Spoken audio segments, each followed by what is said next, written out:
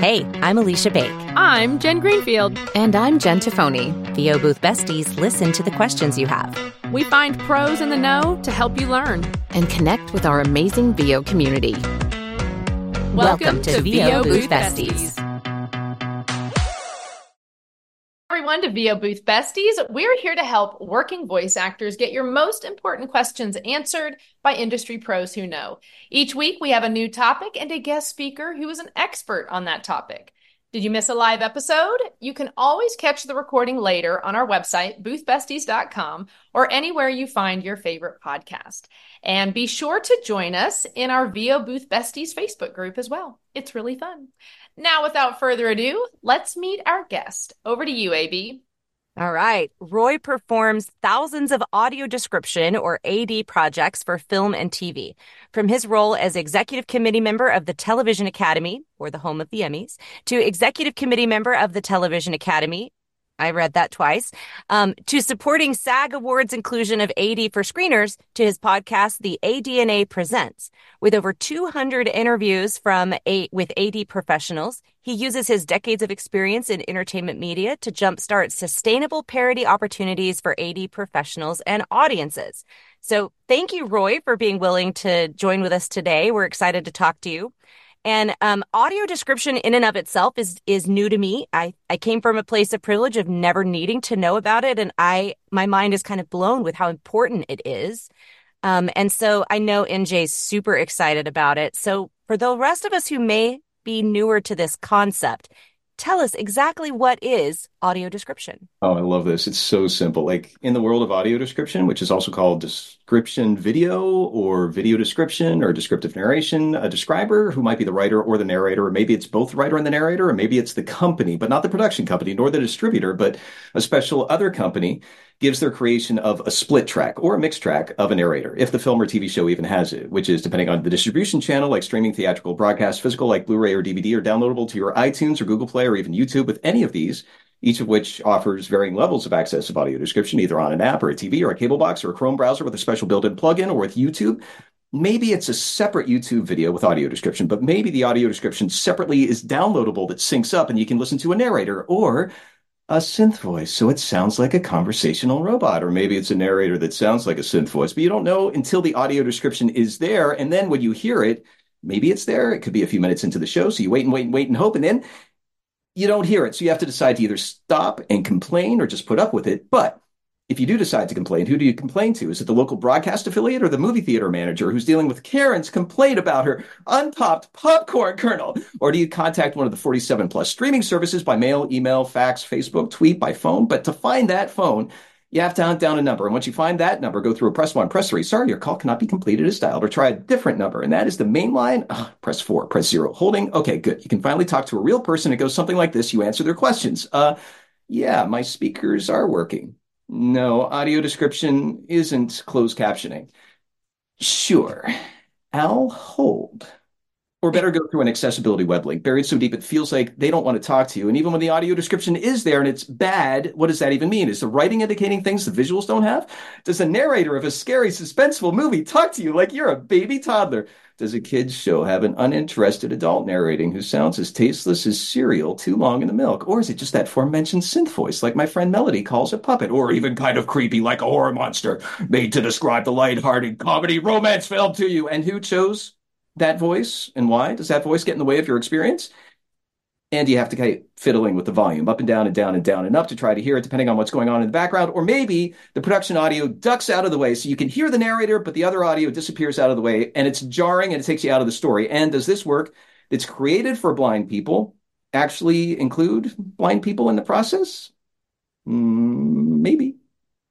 Okay, well, thanks for the show, you guys. We can close up now. No, just kidding. That was honestly, I spent some time on the phone this afternoon with a friend of mine who is partially sighted and uses audio description all the time. And she hit quite a few pain points that you just talked about right then and there. You know, there's so many things that we don't even think about, right, when we're watching a movie. That, like that voice, that narrator voice, you know, or they're talking at you like you're a baby, or they're not describing that there's 1,000 people in the fight scene and you have no idea because they're only talking about one-on-one.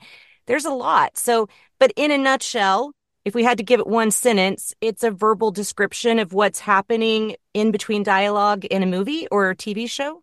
Like, Sure, that's great. That'll work. okay.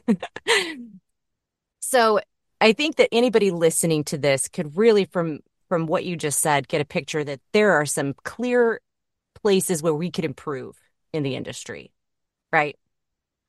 This has been around for more than 30 years. And one of the things that I love about audio description, particularly with the streaming services, is that this focus that historically has been how cheap can we make it to check the box is starting to pivot. There's countless examples where people are branching out and exploring audio description in a way that enhances the professionalism of it. And how can that not affect the impact of our blind and low vision audiences in a way that brings them along into the story so that they don't get sucked out? I love that. The example that she gave me was because I said, have you seen a shift in the last 4 to 5 years of how well it's being done? And she said, yes. And the specific example she gave me was the Barbie movie, that she said the audio description was done so well. And the point she gave was like, oh, Barbie's at a party and she's dancing with a Barbie in a wheelchair, which allowed her to understand the intent of that scene, not just what was being described on the screen. So can you put a number on like a percentage of how many things that are out there have audio description versus not have audio description, or is it becoming more commonplace? One of the cool things in the last, I'd say 5 to 6 years, is obviously streaming services, just the accessibility, systemic use of audio description. In other words, the audio description is kind of built into these streaming services, which makes it a lot more easier. And also a lot of blind organizations as well as blind audiences are fighting for more access and speaking up in ways that they haven't as loudly before. So when you look at the audio description project, the last time I checked, it was more than 10,000 projects of TV and film. That's just TV and film, not counting the other aspects of audio description. But I focus on TV and film, so that's my world. Right. When it comes to the number of films that have it, I'm not sure, but let's go back to that number, 10,000. One of those 10,000 is a title. So a title could have a dozen episodes or 20 episodes, or a long-running series could have even more. So that number is, I think, underrepresented. It's just a title. So 10,000 compared to maybe even 10 years ago, where it was just maybe a few dozen to 100. Obviously, there's been a change in the quantity. Wow, that's pretty neat. When I started listening and talking to NJ talk about audio description, I got kind of emotional thinking about the fact that if any of my kids were to lose their sight, that they wouldn't be able to experience the same movies like Disney or Pixar that they had before. But it was really heartening to talk to my friend today and find out that Disney actually does a really good job with audio description, and that she feels like they really nail it when it comes to audio description. So it really clearly inclusivity plays a huge role in this. Allowing someone who is blind or partially sighted to be able to experience the same experience, not the same, but to experience the movie in the way it was intended, or the film in the way that it was intended. It kind of makes me want to narrate all the things. So can you tell us a little bit about how you got into not only providing audio description for television and movies, but then to become an advocate for audio description in SAG? Yeah, I think we can step back just a little bit, and I'll answer your question by giving a little preface to it, that emotional connection that you're thinking about with your daughter, that I'm going to use the word connection. You didn't say that, but that emotional experience, I believe it is connection. And being able to have that connection is a core element of the advocacy that I love to be a part of, and joining many people, and many people are joining me in that, what that good job means in the sense of inclusivity. That when we think about audio description, that comparison to closed captioning is, okay, it's just capturing the visuals, right? It's so much more than that. There's many different roles within audio description: the writer, the audio description performer, the quality control, the engineer, the casting, the directing. All of these things come together. It's a fully produced audio program within an audio program. So that immersive experience that an audience member has to be able to experience a film like Barbie you mentioned, or others Mm-hmm. that really take care to make sure that the story is being told in a way that someone who's blind or low vision can immerse themselves into the story and not be distracted. That's part of what professionalism means. So when I started working in audio description, there were only a handful of projects that had it. And the the different companies that were approaching it were able to bring their best, but there wasn't really a lot of attention paid to the individual skills. And I'll use the word talent, whether it's the writing or that quality control for consistency, or even the performers, like what we all do as voice talents. The By emphasizing that, it gives our audience language to be able to distinguish what is a good job and what is a job that I'm like, oh, I'm kind of taken out. This is kind of that uncanny valley where things don't feel weird. Like someone just told me, the shark enters the gates of hell. It dies. Well, that sounds really conversational, but that doesn't make sense.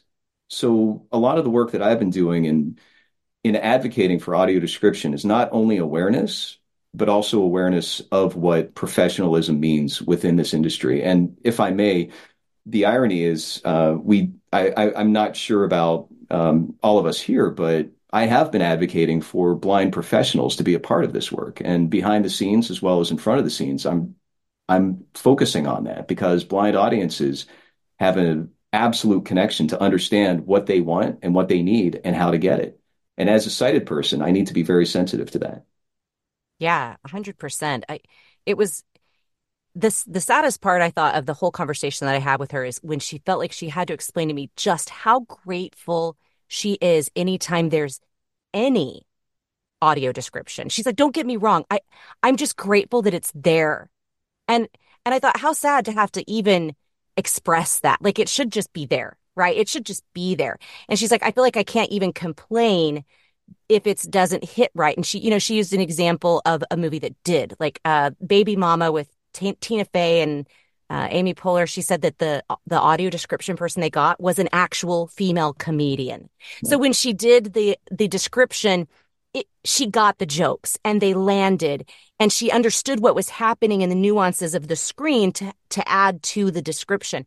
And that was just such a great example. But then she gave a ton of examples that did not land, like an old male narrating a female romantic comedy. She's like, it feels like when you're watching a movie that's a silly romantic comedy and your husband walks in the room and you feel a little like, well, I know this is dumb, but okay. She's like, that's what it felt like the whole time. Like it just felt off.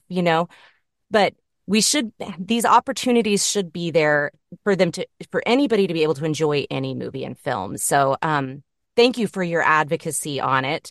And, can you tell us a little bit about your podcast, the ADNA Presents podcast? Sure, it goes along with that professionalism that a lot of people have been using a catch-all term to describe every role within audio description. And myself, I am a performer. So I take existing scripts that are given to me and I use those not just to read, but to bring intent behind it. I'm not a comedian, but I can bring, okay, so this particular, there's a turn that's happening here, or this is a new scene or whatever, that those kinds of messages we can use with our intent in using the words. So the podcasts started to help not only the audience, but also the people that are working in audio description to understand the impact and the work that goes into this. That I sensed there was okay, just get it done and send it back when you're done. That it's this very cog in a wheel sort of thing. And by showing all the many cogs that are involved in it, I saw a lot of nuance that needed to be covered. I saw a lot of disagreements and different approaches, each of which were valid for various reasons. And to be able to highlight that and spotlight the contributions that these people had that are working in audio description, not just as performers like myself, but also writers and quality control, and the inclusion of blind professionals in this work and the impact that they have had beyond just audio description, that this became a podcast that was more than just a library of how do you do audio description, but also giving a cultural, uh, basically essence of what this means and the impact that it really does have. Awesome. All right. Well, JT, I'm going to turn it over to you to get into the fundamentals a little bit. Okay. So I would like to dig into some of the fundamentals of AD because it's so much different than what we do on an everyday basis. Can you describe the narration style of audio description You mentioned like storytelling and inflection and emotion are important, but how do you manage getting the AD in a very short time between the dialogue? Yeah, in the that little dissertation I gave you, just talking super fast, there's a lot of times where audio description writing is uh, a little tight because we're fitting between lines of dialogue. And a lot of times it's like the hokey pokey, you kind of jump in and jump out really quick. There's other times where the writer has a good sense of what's happening, and there's a lot of time, and having the moments sync up with what's happening on screen, as well as give the audience time to breathe and kind of absorb what's happening.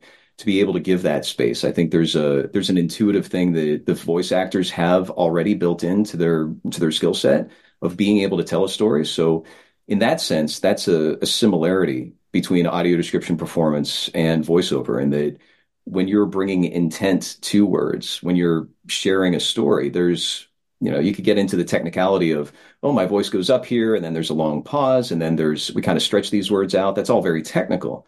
But by approaching it with intent of what are you saying this and to whom, you're able to give a meaning behind the words in a way that, I think all voice actors who work in this business understand and have an innate sense of.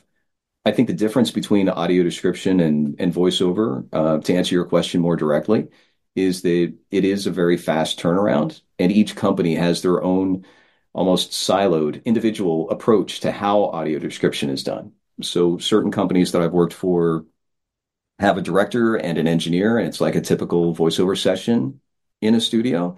Sometimes it's remote over a call like this Zoom call. Sometimes there's a script along with content that's shared over a secure server, and we're able to put that together within a certain deadline. So it's kind of like audiobooks where you got to get these 300 cues to this film in time by the deadline. And then there's also sometimes where we as voice talents are playing the role of engineer. So it really varies depending on the various facilities, but I find that audio description performance itself really takes elements of all aspects of voiceover in different ways and kind of cobbles them all together in a way that's really satisfying.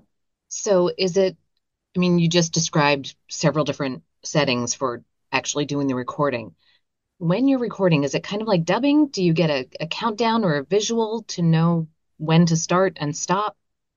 How fast you Great, need to go? really great question. Again, I hate to say it, it really varies on the company. Hmm. So there are certain times where if I'm being directed, it is similar to dubbing with the countdown. If I'm working on my own, I've got six different systems that I use for six different companies, and each company has their own approach. Sometimes the AD writers, the audio description writers, are really cognizant of, okay, we've got, let's say, a 20-second block of time to say these two or three short sentences. They'll put in a cue, for example, the word brisk or fast or pause or 2-second pause, or they might even put in quotes what another character says so that we know as a voice talent to pause, let that person speak because we see it in the script, and then jump back Okay. in. So those are just a handful of dozens of different examples. And I find that a voice talent that's getting into this work has to have that flexibility and adaptation to be able to say, oh yeah, this company wants it this way, but this other company wants it the other way, and to be able to keep track and honor how their individual facilities process flow works. I mean, at this point, why isn't there a standard? I can't answer that officially, but I can not objectively, anecdotally share that when it comes to this work, a lot of distributors, for example, the platforms like a streaming platform, have taken up the mantle and said, hey, it's important for our audiences, meaning our blind and low vision audiences, to be able to access this content that sighted people have for granted.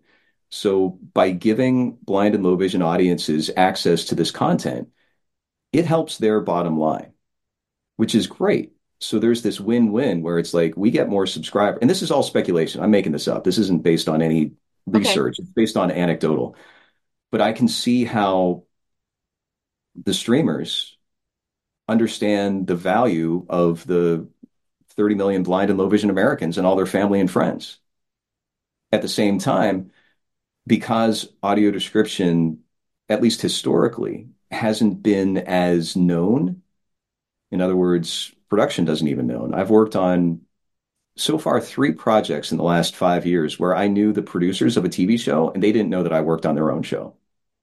Wow. So that alone, it's like, hey, you know that there are people that are deciding words for your film, and there's a person that's reading words about your film, and you have no creative input. Like that is a message. They're like, wait, what? I want to be Yeah. involved, right? So it's not lack of interest. But to answer your question, I feel this disconnect is when production connects audio description before it gets to distribution, that's going to solve a ton of problems. I almost swore. I almost said a dirty word, but I didn't. So do you think that now that it's becoming at least a little more publicly recognized and the networks and the streaming services are becoming more aware of it, is there an effort to kind of catch up on the back volume of things that don't have it? Yeah, particularly last year during both strikes of the writers and SAG-AFTRA, there was you know, it, what was that? Like however many months? It was more than half a year cumulatively. There were a lot of backfilled titles. So that is a problem. It's rare to go a week without someone saying, "Oh, what about this film?" On the adna.org, we have a page called the wish list, and on the audio description discussion page on Facebook, there's also a similar wish list of people that are saying, "Hey, I want 007 or I want this," and people are looking at it. I get messages. I'd say maybe 2 to 3 times a month saying, "Hey, you can remove this title because it finally has audio description." So somebody's paying attention to those That's back. where I get real like I'm like, oh my gosh, I can't fast enough. I can't, I'm like, because I'm in the Facebook group and I see all these titles and I'm like, oh, I know that one. Like, oh my gosh. Somebody said that Lord of the Rings didn't, or maybe Lord of the Rings US, but New Zealand did, or something like that. And like my mind exploded. I'm like, how do I? Jen Greenfield is taking on the audio description for Lord of the Rings trilogy. I was like so excited. But Yes. you again, like Alicia said, when you don't think about it, you don't realize there's just so many opportunities to support um, adding AD to film, television. Anyway, I just had to jump. It's a great point. And to your point, you mentioned New Zealand and America and others that there are multiple times where I get a phone call from someone saying, "Hey, I replaced you on this project that you recorded," or vice versa.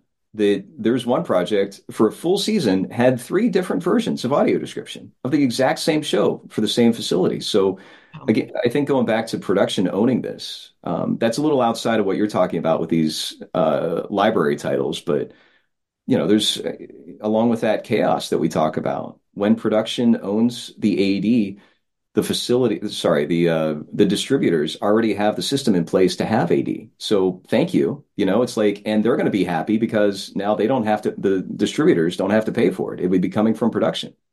okay. So you kind of answered my next question, who's deciding what film and TV shows are getting 80 at this point? Oh, and there are exceptions. I don't mean to make this a blanket statement, but I do want to congratulate the streaming services for stepping up and doing this.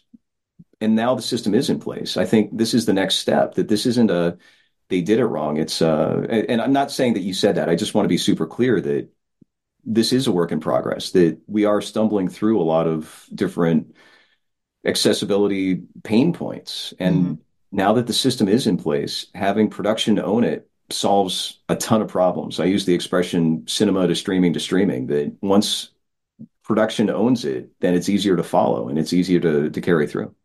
But there Okay. are exceptions. There are companies who actually have audio description writers on set for specific sci-fi films. So That's great. there's a lot of really good examples. I've worked on a film that has open AD that's premiering, I think, next weekend in Hollywood for a film festival, and it's great that the production understood the value of audio description and also made it so that you can't turn it off. It is actually a part of the film. It is the film. So there's all sorts of different approaches that are happening. Okay, so that's OpenAD is like it's there all the time. It's not a Yeah. toggle it on and off. Can't shut it off. Okay, I kind of like that. 'Cause Yeah. And I also can't tell you that's how many times my husband's sitting across the room and he's going, "What? What was that?" Like, hold on, pause, rewind. sure. And So, it's funny because like on the other side, a lot of sighted people experiencing audio description, it's too much. It takes like a few mm, minutes, depending on the film or TV show, to get used to it. It's like I'm seeing what I'm hearing and I'm hearing what I'm seeing. It's too much. Stop. But once you get into it, there is this adjustment and acclimation. so who's primarily casting for these jobs? There's a handful of companies that are, I'll call them AD facilities that are one-stop shops. So you go as a distributor or a film production company, you go to these companies and you give them a film, and then they create the audio description and send it back to you, whoever you are. So there's more than a handful of them, and each individual uh, facility, audio description facility, usually does internal casting, and primarily they have a pool of talent that they use. But there are exceptions to that. As we talked about with production owning audio description, as well as distributors taking a stronger interest in the quality control. The example gave earlier with you said about an old white dude doing a romantic comedy that's going to take you out. Yeah, The the the companies that are hiring the AD facilities are having a stronger impact on casting, on quality control, and on performance. Netflix has publicly shared their requirements for what that performance is for audio description. that's great. That's a great start. Um, just a quick switch. What does coaching for audio description look like? For my coaching, I historically have done two different approaches. The first is a workshop where we get people up to mic, so to speak, virtually. We do it American Idol style without the judgment or elimination. So basically, we have some blind advisors who are primarily in quality control or AD writers or other AD performers who are blind and give feedback. And that's been a tremendous impact for everybody involved to be able to get feedback that some voice talents have never gotten before of, oh, I heard this in your voice and it kind of took me out, or hey, this really worked well. And people are like, I've never gotten that kind of feedback before. So there's a Yeah, real that's benefit amazing. to that. And also, as we said earlier, as blind people are involved in this work, compensating them for their contribution is an important part of it. So the workshops are, I try to facilitate so that we get as many people up to the mic as possible. I keep the classes small. I also have done some coaching on the, I guess let's call it the career or professional side of helping guide people based on their existing skills and where they want to go, specifically within different areas of audio description and how that could best be realized without reinventing the wheel, so to speak. Like what skills do people already have that they can bring to audio description that they might not have thought of before? So those are the two different approaches that I've been taking. Okay, I'm going to quick turn things back over to AB because we are at the halfway mark. Yes, and our halfway mark is where we talk about our amazing sponsors who make it all possible. Not really, but they do definitely help. Our sponsor is Studio Bricks, and that I am in a Studio Bricks booth. So for anybody watching who isn't familiar or listening, voice actors have to have a quiet space to record. And in our modern society full of planes and trains and automobiles and screaming babies in the room next door, it sometimes can be hard to find a quiet space to record. And the Studio Bricks provides voice actors that freedom and flexibility to record regardless of what is happening in their external surroundings. So check out Studio Bricks. They are it's studiobricks.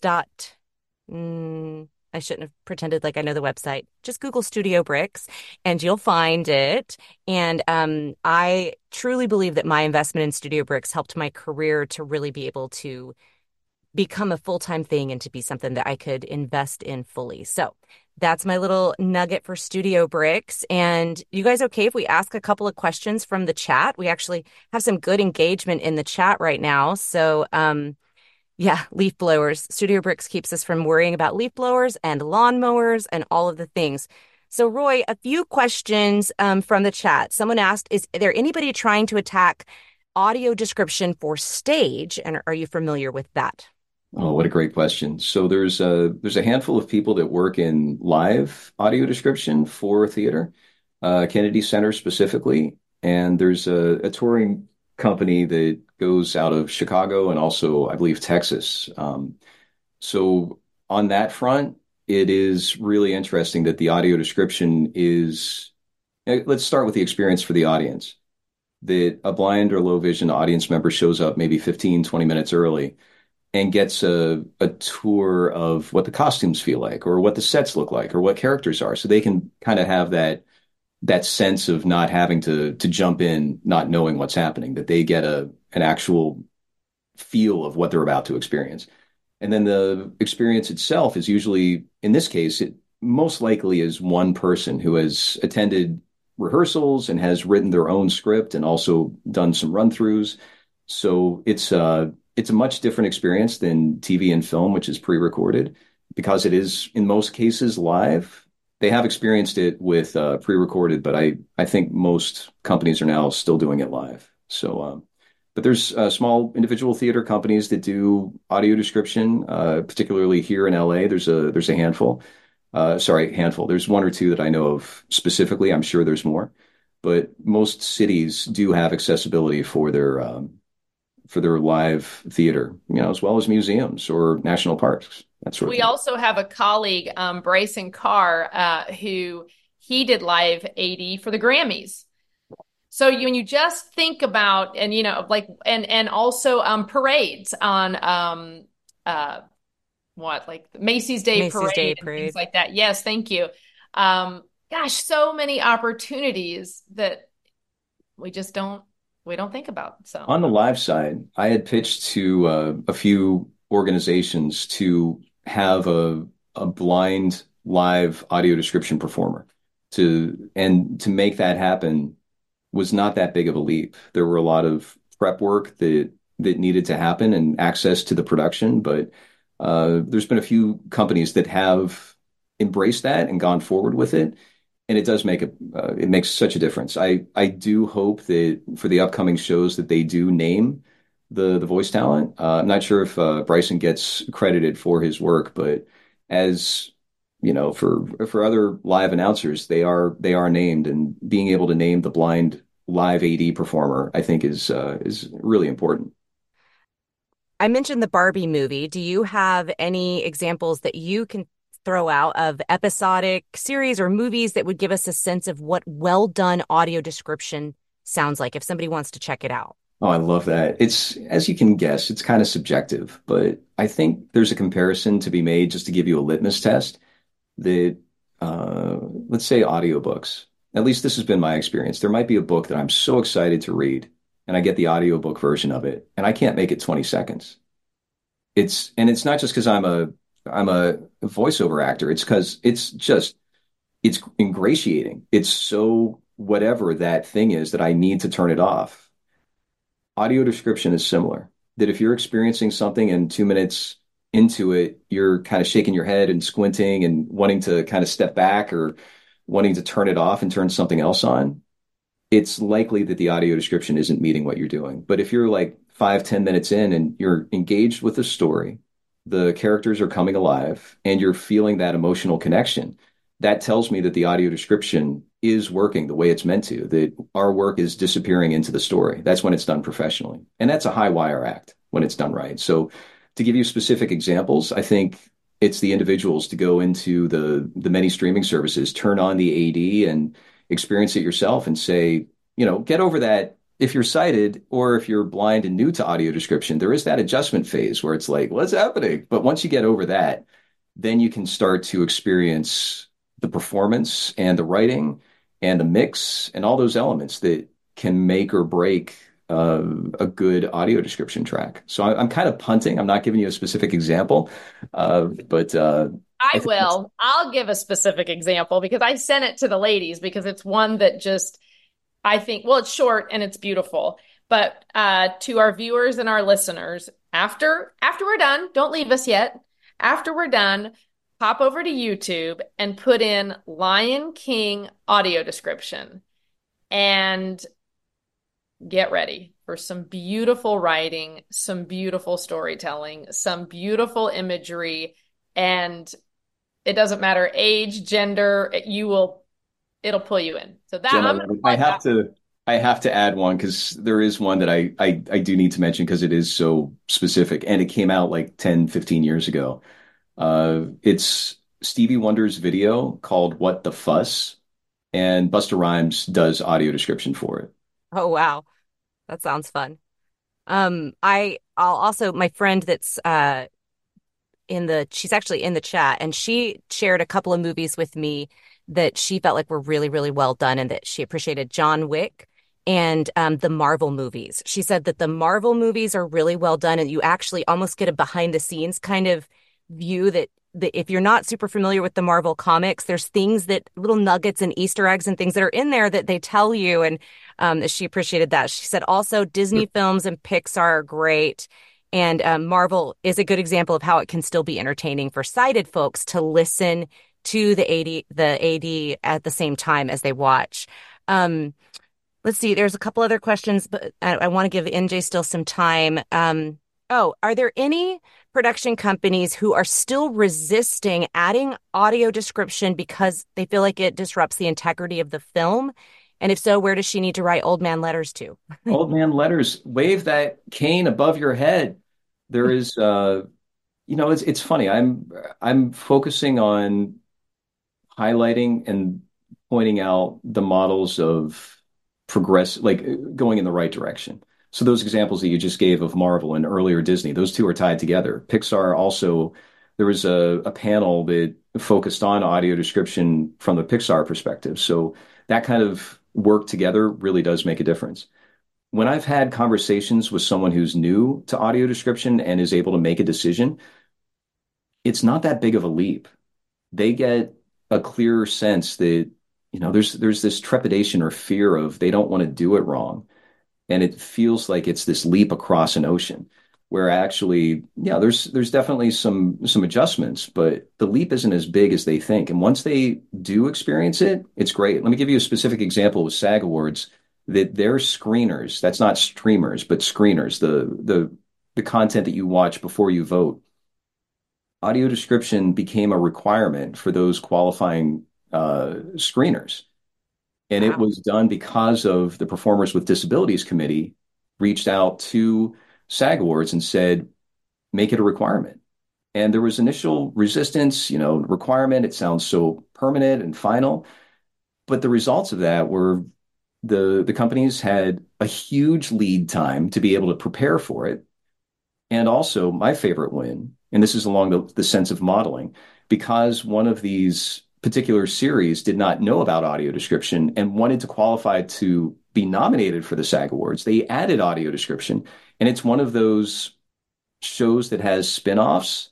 And so because of that, now other content has audio description because production became aware of it, because SAG Awards, because performers with disabilities made it a requirement and not a recommendation. So all these things, I think they're all connected. So I'm not sure if I answered your question. I kind of pivoted a little bit, but No, that was the great. okay. NJ, I want to turn it over to you, and you can ask that last question when you're ready. Yeah. So okay. Oh, okay, gotcha.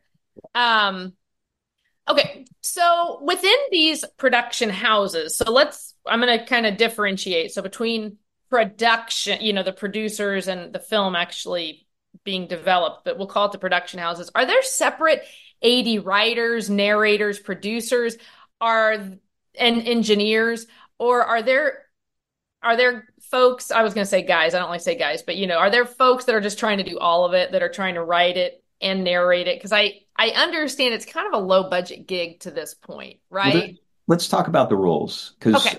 I love distinguishing the different roles. And there are art auteurs in every creative artistic medium. There's the directors who are also actors and writers and producers. Ben Affleck and Matt Damon wrote and starred in their show that kind of launched, way back whenever they did Good Will Hunting. So there are overlaps, of course. I feel like distinguishing the roles, I've been producer, I've been writer, I've been performer. I've been quality control. I've been each role, but I really try to distinguish the roles because it does make a difference, even if it's the same person doing different roles within a TV show and film. So that's just an important part to me. To answer your question, I'll say the AD facilities, the place that makes it, just to make There it you go. Yeah. easier. The AD facilities, they do have some overlaps. And if a voice talent is interested in writing, that's going to help them because that's yet another skill. And so that's there's different ways. I mentioned earlier, sometimes I am engineer as well as voice talent. So those are two separate roles. If I'm placing something in between lines of dialogue, that is editing. Yeah. Are people I meant to ask this or bring this up earlier. Is doing audio description, is that am I doing that through Source Connect? Is it self-directed? Is there some software that is just for audio description? Great question. There's so many different approaches, and each company has their own Okay. requirement. Some require a very specific program to download and install. And there's one program that I spent quite a lot of money on and several months of coaching out of my own pocket, getting trained on it. And then Mm. there's others that I launch a web browser app and click a few buttons, and it does most of the work for me. There's others where I'm directed. So uh, I've done Source Connect, I've done Zoom, I've done self-record, upload a WAV file from my side. It really runs the gamut. Okay. It seems so interesting that certainly from an engineering side, this isn't a streamlined process yet, that there would be so many different ways to approach it. That seems kind of counter, doesn't it? It is, and each siloed company has a real benefit to the way that they do it. Like this Okay. company over here has this thing that works really well and makes it so good. And then this company over here has this other thing that they're doing. And then this other company makes sure that blind professionals have quality control with the accessibility needs that they have. So there is, I'd love for it to be one size fits all at this Hmm. point, and maybe even in the future, that may not happen, but there are consistencies. And I feel Okay. like we can step gently into the technology side and say that as technology eliminates the repetitive, non-creative tasks, it unleashes the creativity of 80 writers, 80 performers, and quality control in a way that really enhances. All right. So I know the answer. You know the answer. Share with us how important the actual writing is when it comes to AD. I mean, I know the narration, the storytelling, the emotion, the inflection, of course. Just like you were talking about in an audiobook, what is going to be engaging and keep my attention. But if the writing is giving things away, if the writing is too sparse and not actually giving me enough. Can you kind of speak to the importance of the writing when it comes to audio description? Sure, I'm gonna keep it just for a very brief moment focused Okay. on the performer. Okay. Our job is to bring that script to life the best we can. And based on the relationship with the AD facility, there sometimes are spaces for that. But in the role, Collaboration, you mean? yeah, it definitely steps into something that's beyond what our role is as a voice talent. Like you can imagine as an audiobook narrator going to the writer and saying, this part doesn't make sense, I'm not going to read it, that's not going to fly. I think that's a Yeah. very so there's a real, and again, professionalism in the sense of you are being paid to provide a service, whether or not you agree with that. Sometimes we do things that, might not be the best choice in the context of what you're talking about. I'm not Mhm. saying that we should cave in, but I'm also not saying we should walk off, that there is this nuance even there. So to answer your question, writing is 90 to 95% of this work, Yeah. that it is so important and it takes so much skill. This is more than just a screenplay writer. And if anyone's interested in writing, adtrainingretreats.com is the place where most 80 writers who are working regularly for some of the more recognizable titles have taken that course and again, that's AD training retreats for audio description training retreats, adtrainingretreats.com. Colleen knows what she's doing. So there's opportunities to learn how to do this with, workshop the writing. I know we're talking about voiceover, so I want to No, be I know, and but I'm so excited about the production side. That's just sure. That's all these two ladies hear about is I'm I like, love it. right, I gotta produce, I gotta be the engineer. I can't wait to tackle this enormous whale. But anyway, back to the uh, talking about kind of the processes. Interestingly enough, you've mentioned so many times not only bringing in, giving the opportunity for partially sighted or blind folks to not only do audio description, voice it, narrate, and help write, but it's kind of like we had a fantastic Latin American panel, and one of the things they harped on was like when we go into a directed session in Spanish, if someone isn't actually Spanish, like in the room, when you have someone who's not native and trying to give direction that doesn't match, I'm curious, has it gotten more common for blind or partially sighted people to be, yeah, in the process, but almost maybe QC existing work or work that's about to be produced to go, yeah, this resonates? Or are you just closing your eyes? I'm being a little exaggerating and just trying to make sure everything lands.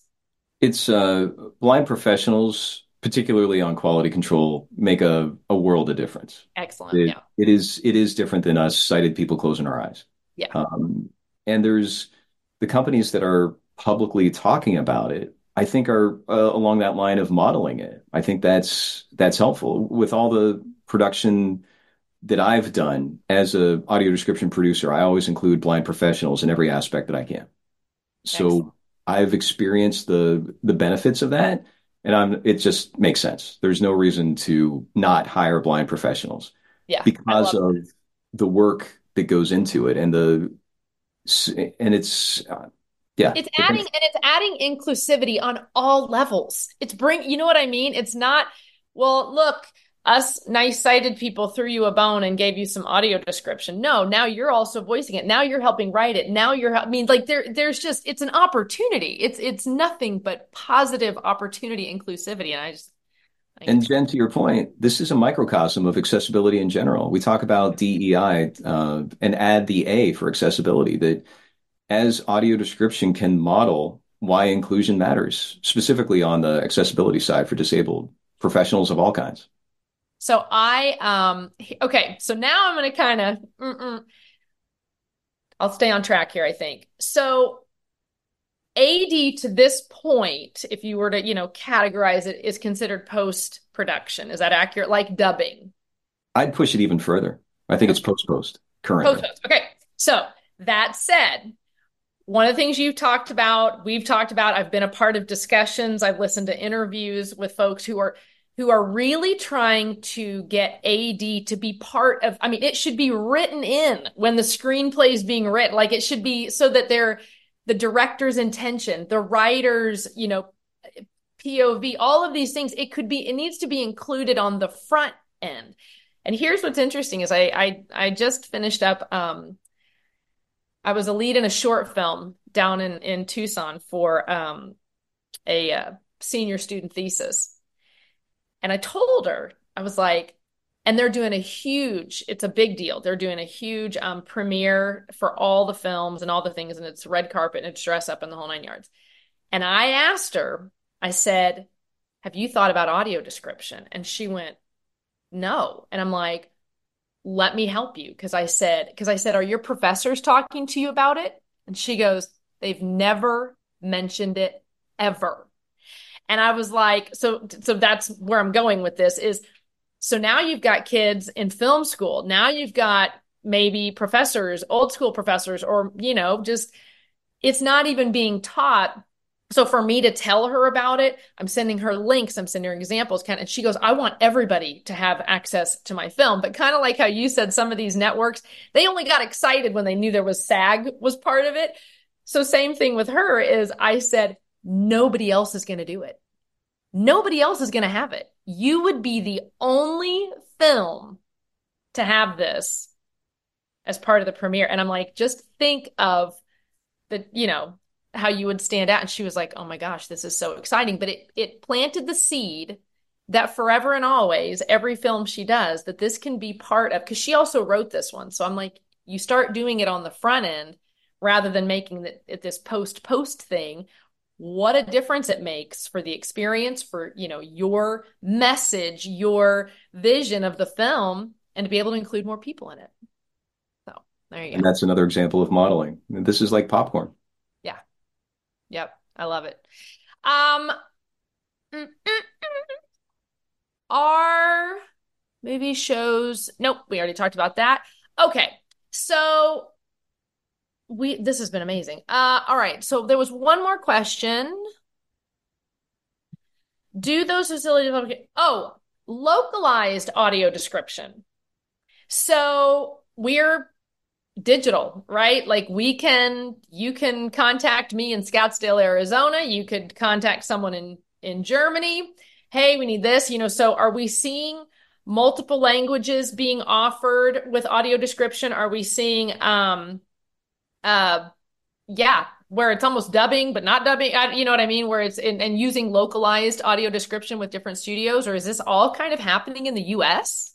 So great example here. Depending on, let's set aside we're only going to focus on what you're talking about here in this example. Okay. The Apple TV Plus has broken the barriers of regionalism.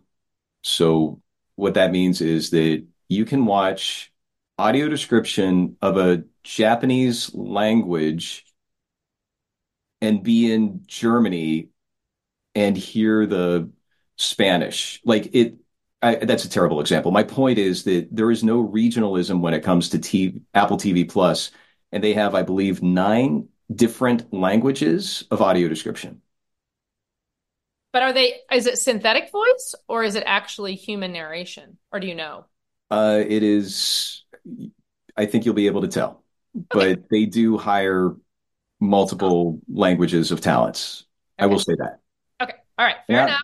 Yeah. So the point is that you can, in the sense of localization for AD, there are multiple languages because believe it or not, there are blind people that don't just speak English, I think is what we're talking about. Okay. Yeah, exactly. Yeah, that's exactly right.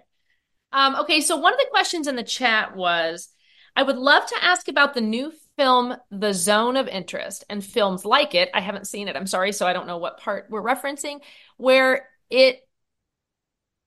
sound is such a big part of it, and then it's subtitled. Hmm. Can you speak to this? Like, how do you I'd tackle? love to. Let me speak aspirationally first. That if a film is done in a different language, in other words, as an English speaking person, I would watch the subtitles. As a sighted person, as a sighted English speaking person, I would Okay. watch the subtitles. If I'm a blind person, English speaking, and there's a film like Parasite that comes out, which is not in Korean. English, Yeah. I'm speaking aspirationally and idealistically that we've got some really super talented dubbing performers that have probably already dubbed these shows, and Mhm. incorporating that dub into the audio description track solves Oh, 6 problems. What's happening now is there are some super talented voice talents in audio description who can do multiple voices, who are actually dubbing actors. And and again, beautiful performances where they're doing 5 or 6 different characters isolated, and it's this person here and this person there, just like dubbing. The challenge is our audio description audiences are going into this film that cost multi-millions of dollars and they're getting a one-person show. If I went to Broadway and I'm all excited to see some new musical and it turns out to be a one-person show, there's a part of me that's going to be disappointed, even if the person's super talented. I feel like I've been shorted somehow. So back to the aspirational side, when audio description can be included in production, then the yeah. dubbing can be included in the audio description, and now the audience can get that fully immersive experience of the performance of the dub along with the audio description. That's a win. But currently, there's a ton of really talented voice talents that are being put in the position of basically eliminating a lot of dubbing roles. Interesting. And it's not And their fault. That's not a blame. so in talking to, this was one of Renee, my friend's issues, was she said it's hard for you to know when it's a subtitle, when it's the same narrator, when somebody's talking, talking, talking, and then they're reading the subtitle. As the unsighted person, the blind person, you can't tell that someone else is talking until you kind of get into it. And so she says it takes her out of it just for a minute, and it would be so nice if it was a different voice. That's That's a great just point. such And a it's really, also, yeah, there's a way to perform it so that you can go from quote unquote narrator performer right. to I know that, but to your Like point, audiobooks. but still, to your point, you're right. She shouldn't have to have that because no sighted person is going to experience that. Wait, what? And Who's like that, talking? I'm taken out. Anytime that you're Yeah. taken out, that means that we dropped the ball on the audio description. And that's a And she was great just point. happy for them to do it in their own different voice, like Yeah, an and audiobook. But even if it's a different, if somebody's already done the dubbing on it, why not utilize that? Yeah. exactly. And it feels like it's yet another form of discrimination that the audience is not getting that fully immersive experience that the sighted people get. With no judgment on the performers. This Right. is not a, finger point here. Can we go back to the zone of interest? Because that popped up Yeah, another sorry. question about this. Um, how how does AD handle diegetics? Diegetics is great. I think there's an example from 5, 10 years ago of someone involved in audio description who connected with the producer. And I'm using an example. I'm not sure if this was specific. It was a beach scene. So instead of the audio description saying on a beach, what they did was add the waves or the seagulls or some children playing in the background. I'm assuming that's what you're talking about. Yeah, when the character is reacting to a sound that they've heard, how do you kind of incorporate that into the audio description in an effective way so that it's not just a sound like the mockingjay in the serpents and oh gosh, With you. the The prequel that prequel, just yeah. came out. Um, so like the bird sound is an important part of that, Yeah. and the character reacts to it in a good audio description. I would think you would have to convey that that's important and the character's reacting to that sound. Sure.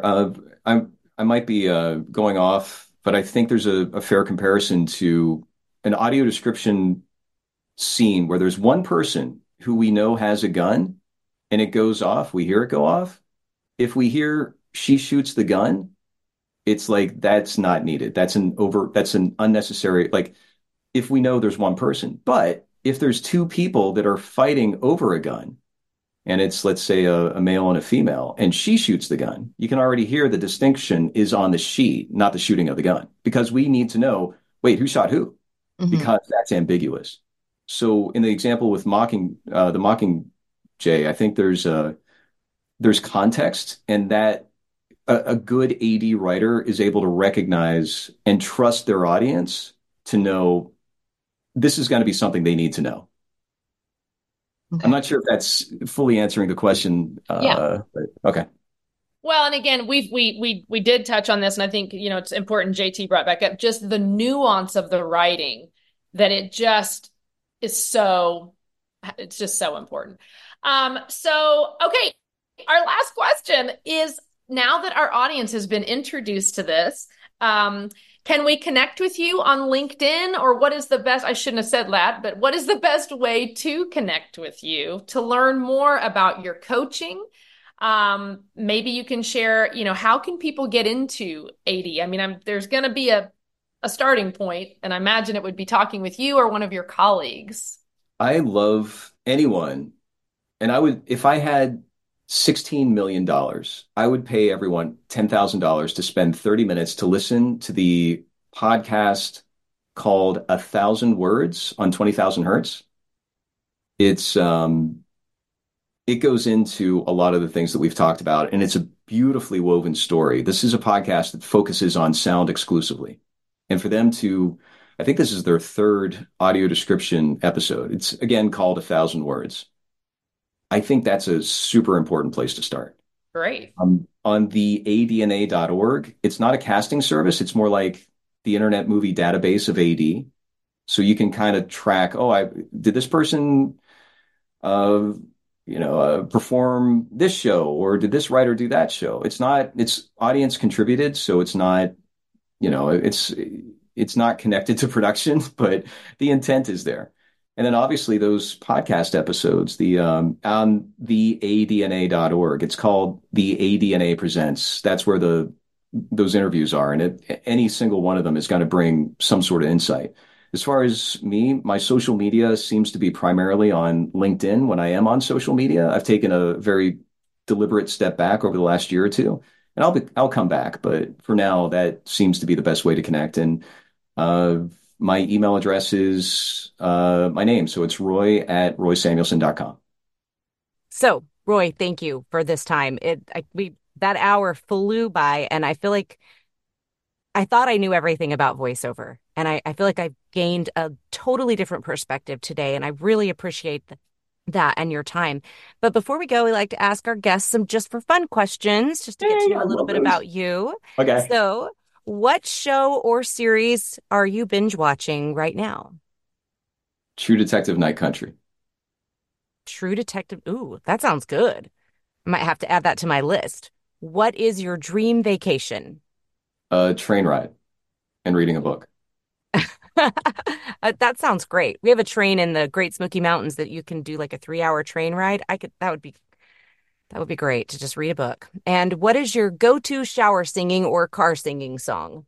It is both Taylor Swift and Lil Yachty. I love it. I love it. That sounds like so much fun. All right. Well, a huge thank you to everyone who joined us today. We had a really great audience on YouTube. If you're catching this on replay, you can find it on the VO Booth Besties website. You can find it wherever you find your favorite podcasts. Join us live every Thursday on YouTube at 10 a.m. Pacific or 1 p.m. Eastern. And again, if you've missed a live episode, go back and find it. And we would love for you to leave us a review, like, and subscribe, because those reviews help us get more listeners who are looking for great voiceover content. And next week, join us when we talk to the folks at Lotus Productions, Jim Kennelly and Sam Ufrit. Thank you for being here, and have a fantastic day. Hey, everybody. Thanks for listening to another episode of VO Booth Besties. Be sure to subscribe to our podcast. Well, pretty much anywhere they're playing podcasts. And follow us on Instagram and Facebook so we can keep the conversation going. VO Booth Besties. Yeah, it's a thing.